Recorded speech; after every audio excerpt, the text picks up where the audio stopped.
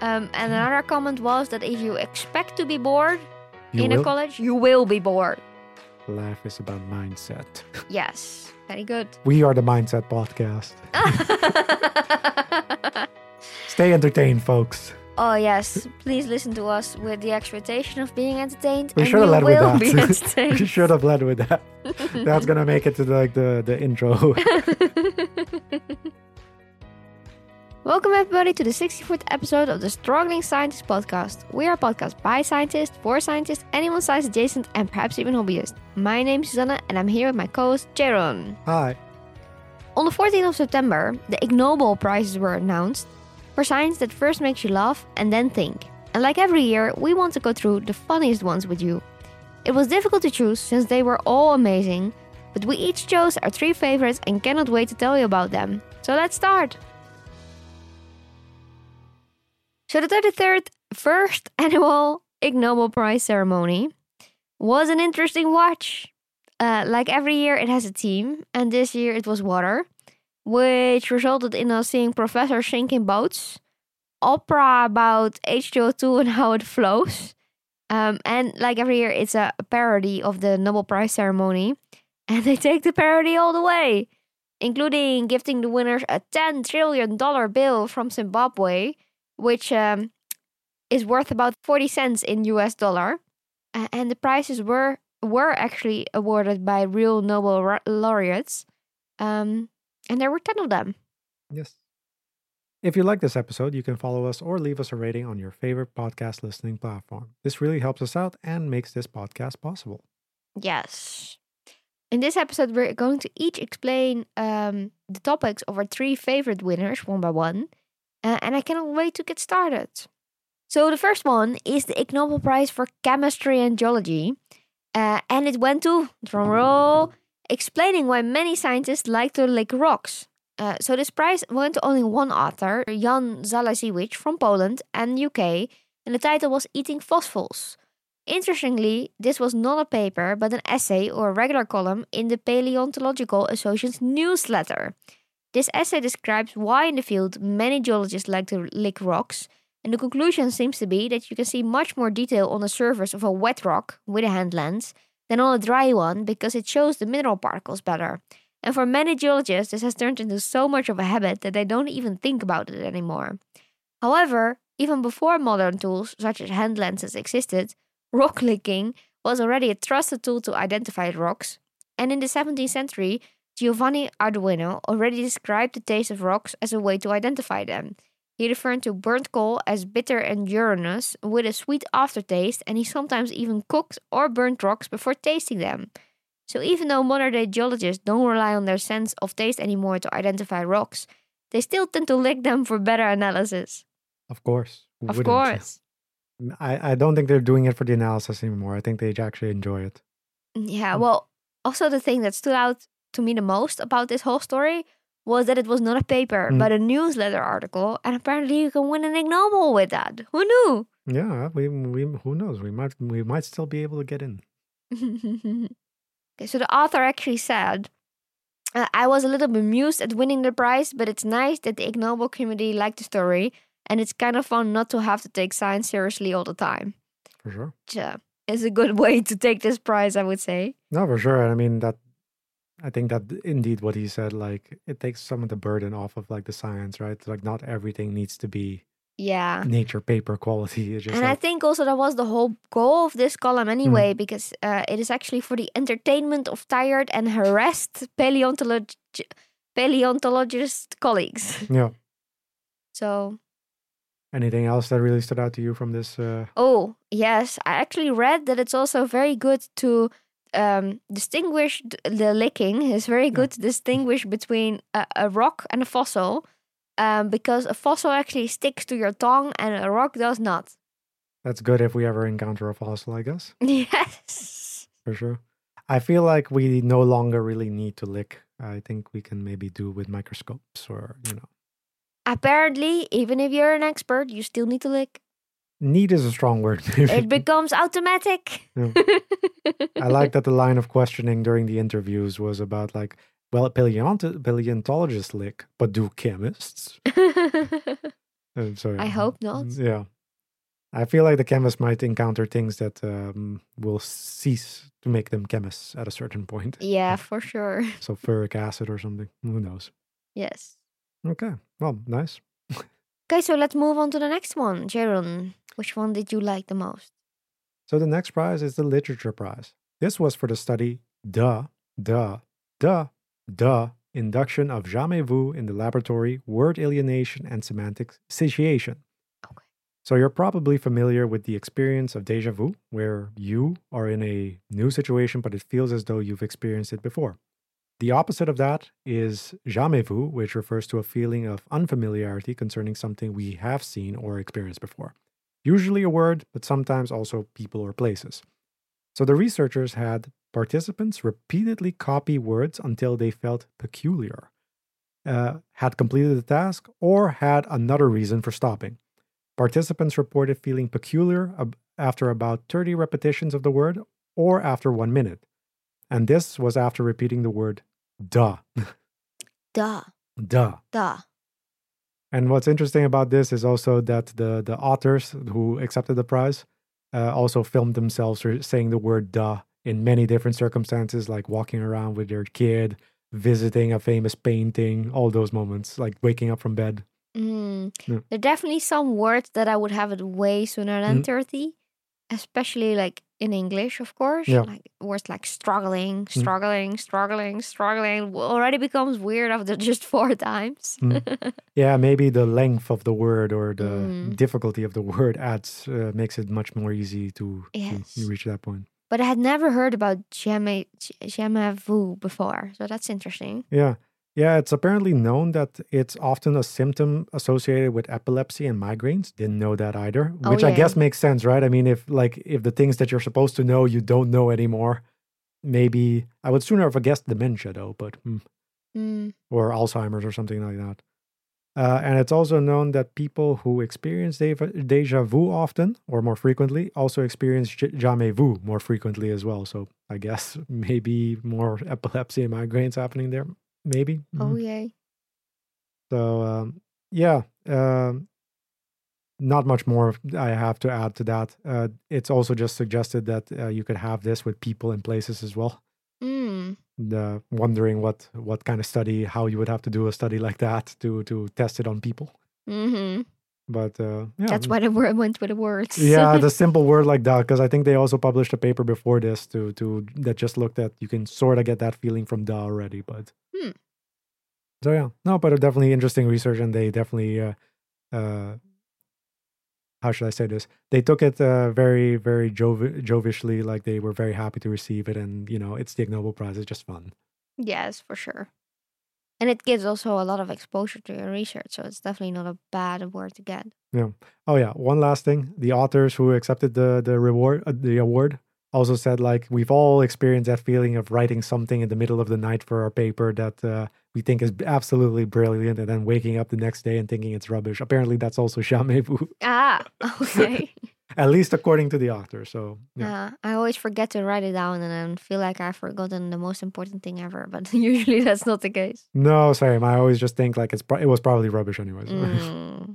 Okay. Well, that was that paper. Okay.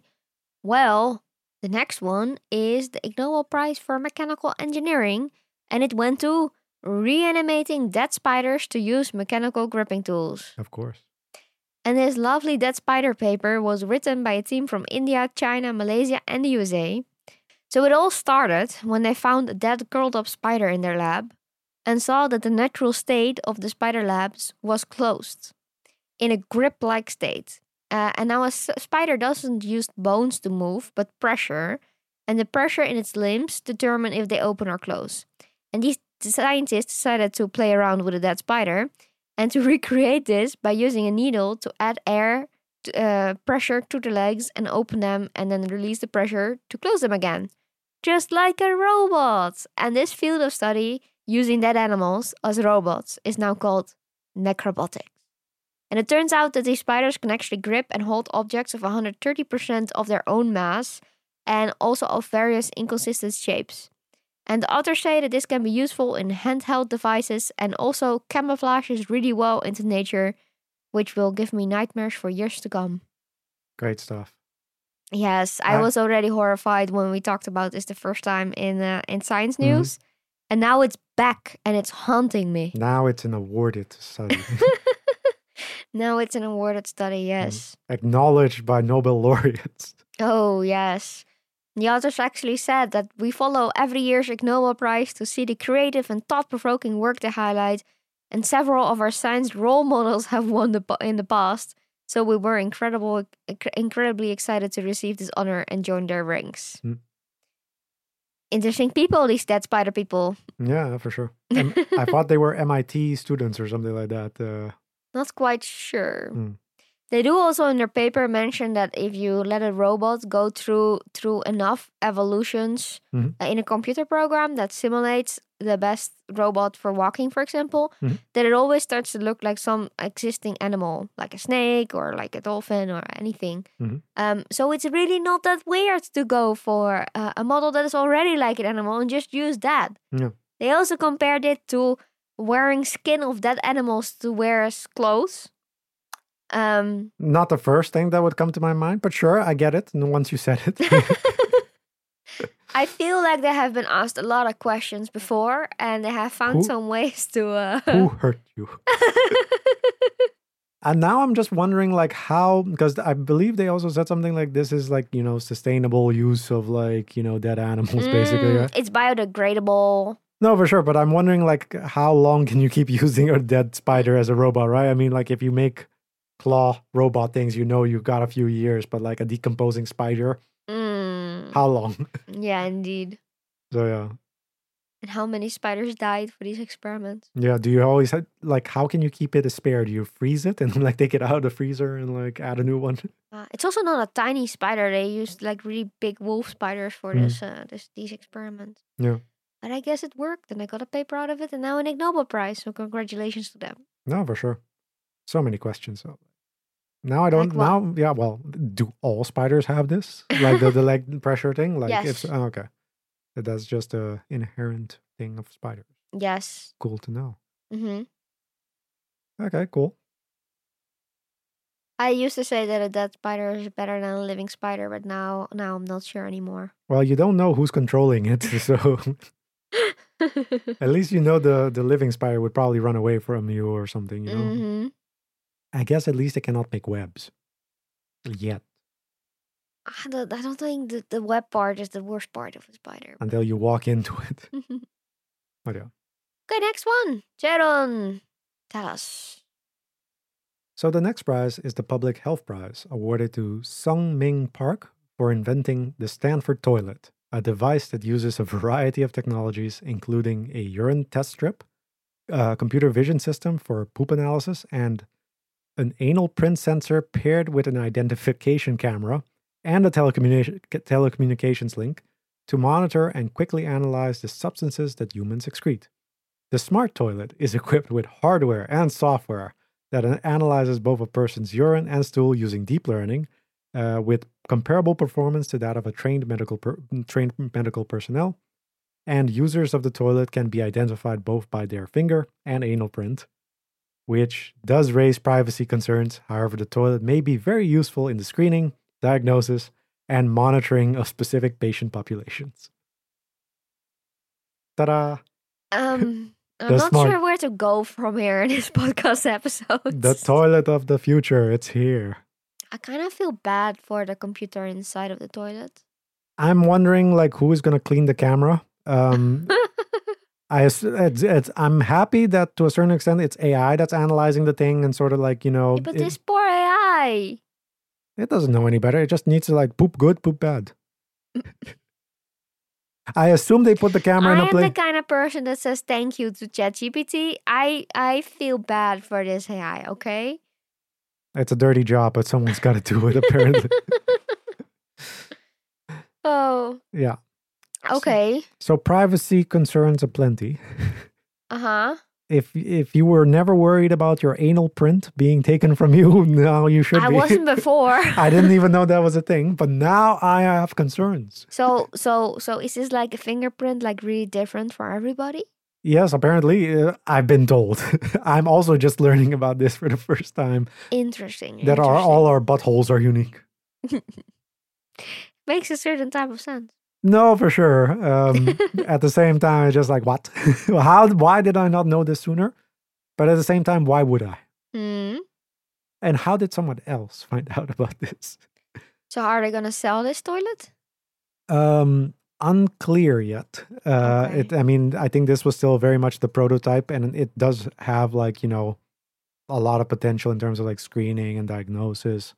And, patients could potentially just go home and you can monitor stuff from them using the toilet. It's unclear to me whether the toilet is like really a giant setup situation, like it's the full toilet, or it's just like you hook cameras and test strips and stuff like that to basically like the toilet seat. And you can just put it on any other toilet, like a normal toilet. I think I saw a picture come by with a full toilet. Okay, so that's going to be a more expensive toilet. Like this is like...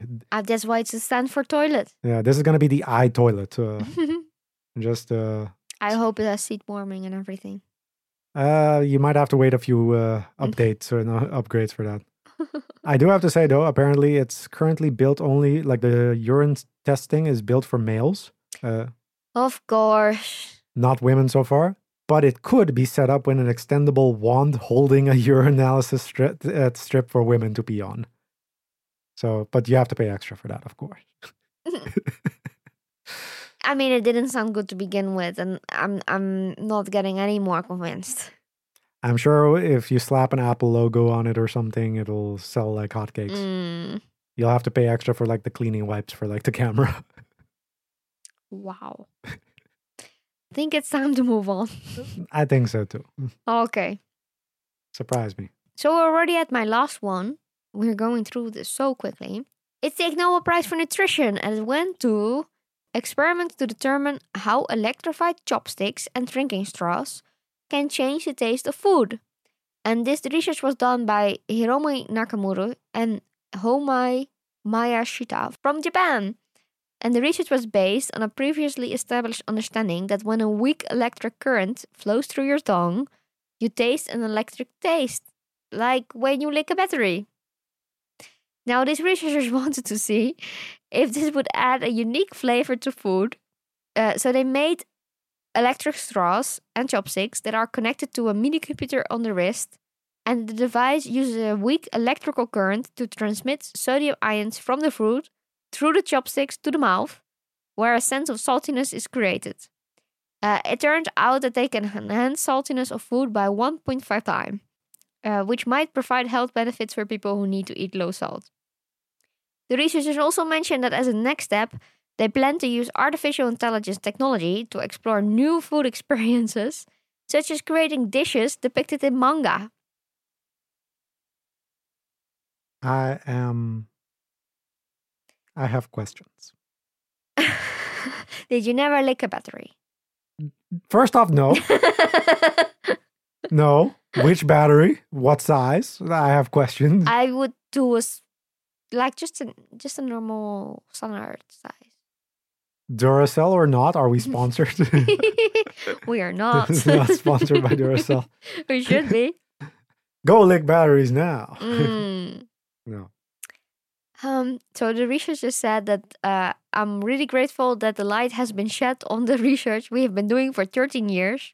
2011 paper prompted related studies all over the world, and I'm glad that the paper, which marked the beginning of our research, has been appreciated, Nakamura said.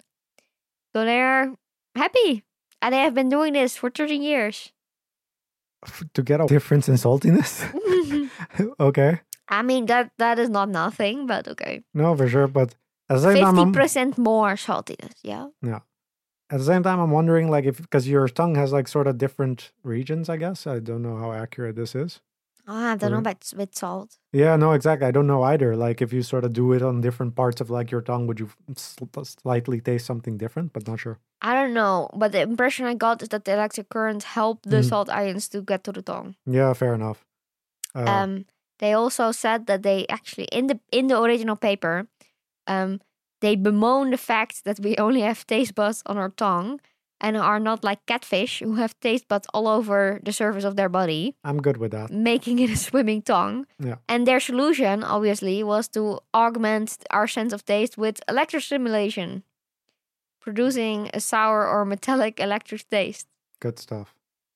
Lovely. I feel like the easy follow-up question from like any reviewer is like, but forks, spoons, knives, what about those? Like, are those coming up down the pipeline too? Because now we only had straws and chopsticks, apparently. Yes. We are very excited to be able to introduce you to our new sponsor, Jenny AI. Not only does Jenny make our podcast possible, it also makes our life as scientists so much easier. Jenny is an all-in-one writing assistant that has everything that we've been missing in other AI tools. Yes, first off, unlike other AI tools, it actually finds accurate information in papers and cites its sources. It does not make things up and only uses real verified information that you can then also check the source of. Second, it's a writing assistant trained for academic papers and helps you write your paper by suggesting the next sentence or the end of your sentence.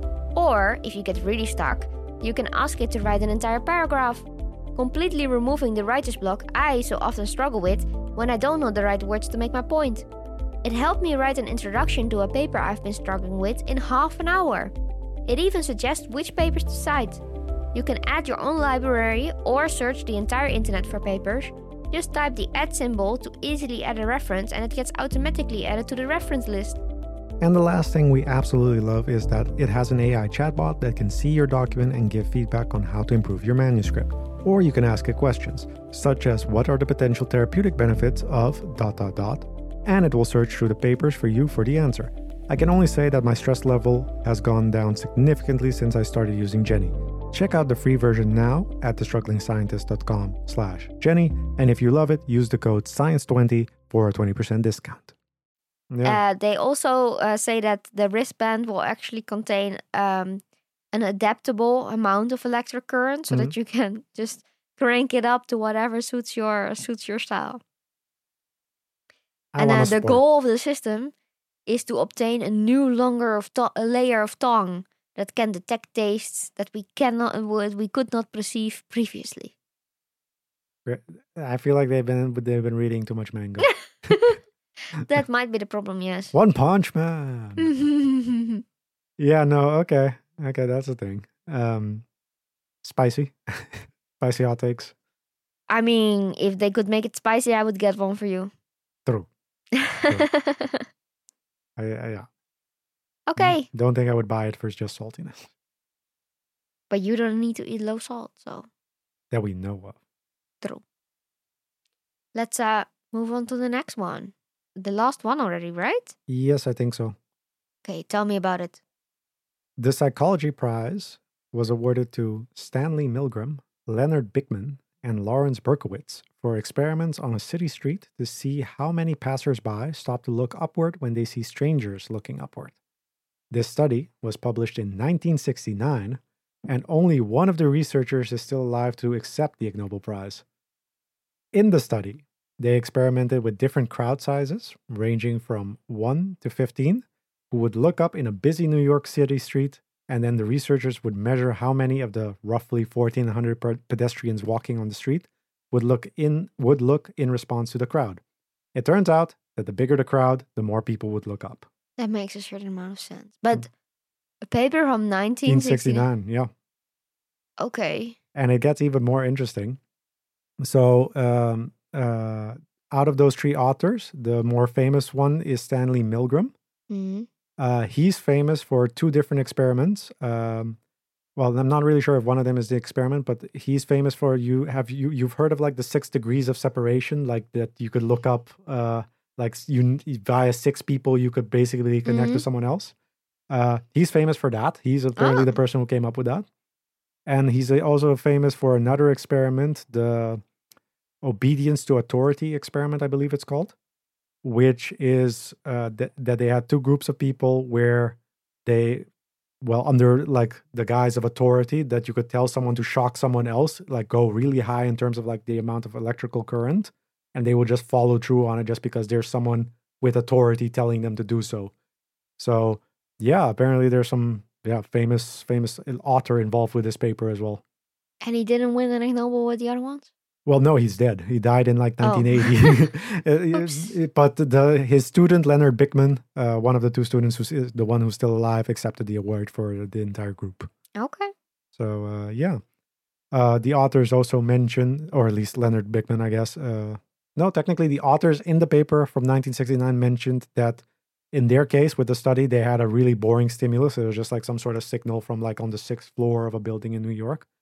But they were thinking that perhaps with a different stimulus, like, I don't know, people doing acrobatics or something like that. Oh, there was actually something to look at. Yeah. So like there was a signal coming from like the up high from like the buildings in New York to like at least the 1 to 15 people that are like the place there for the experiment to start looking up, right?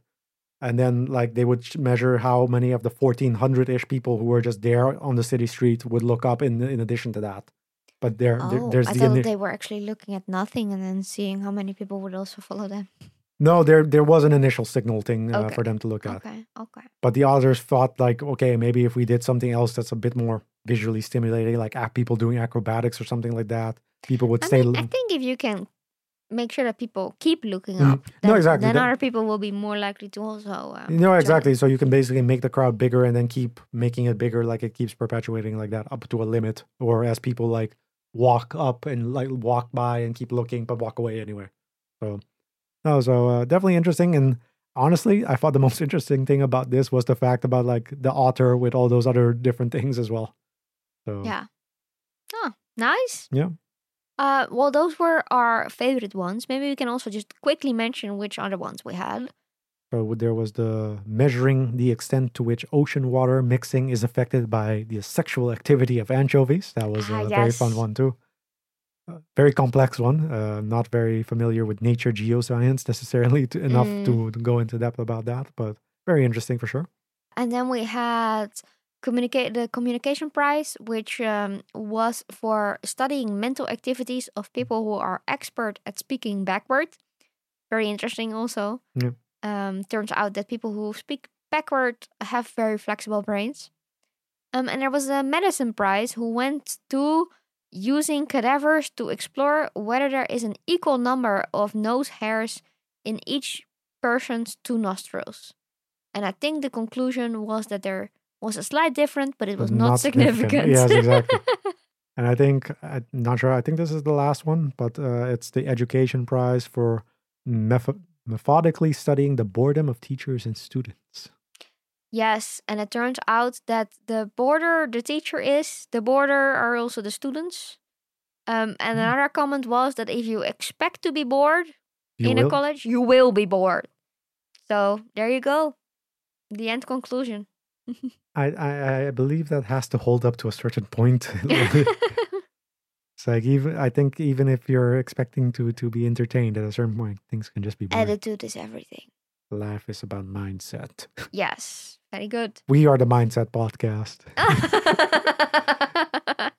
Stay entertained, folks. Oh yes, please listen to us with the expectation of being entertained. We should have led with that. We should have led with that. That's gonna make it to like the intro. Okay.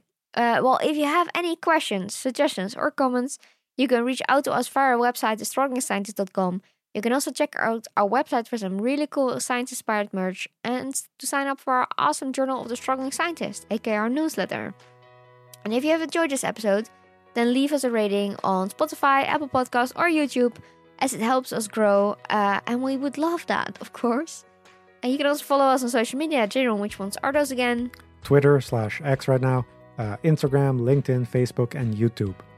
Let's hope Twitter one day goes back to being Twitter. Thank you so much for listening, and we hope to see you all again next time. Bye! Bye!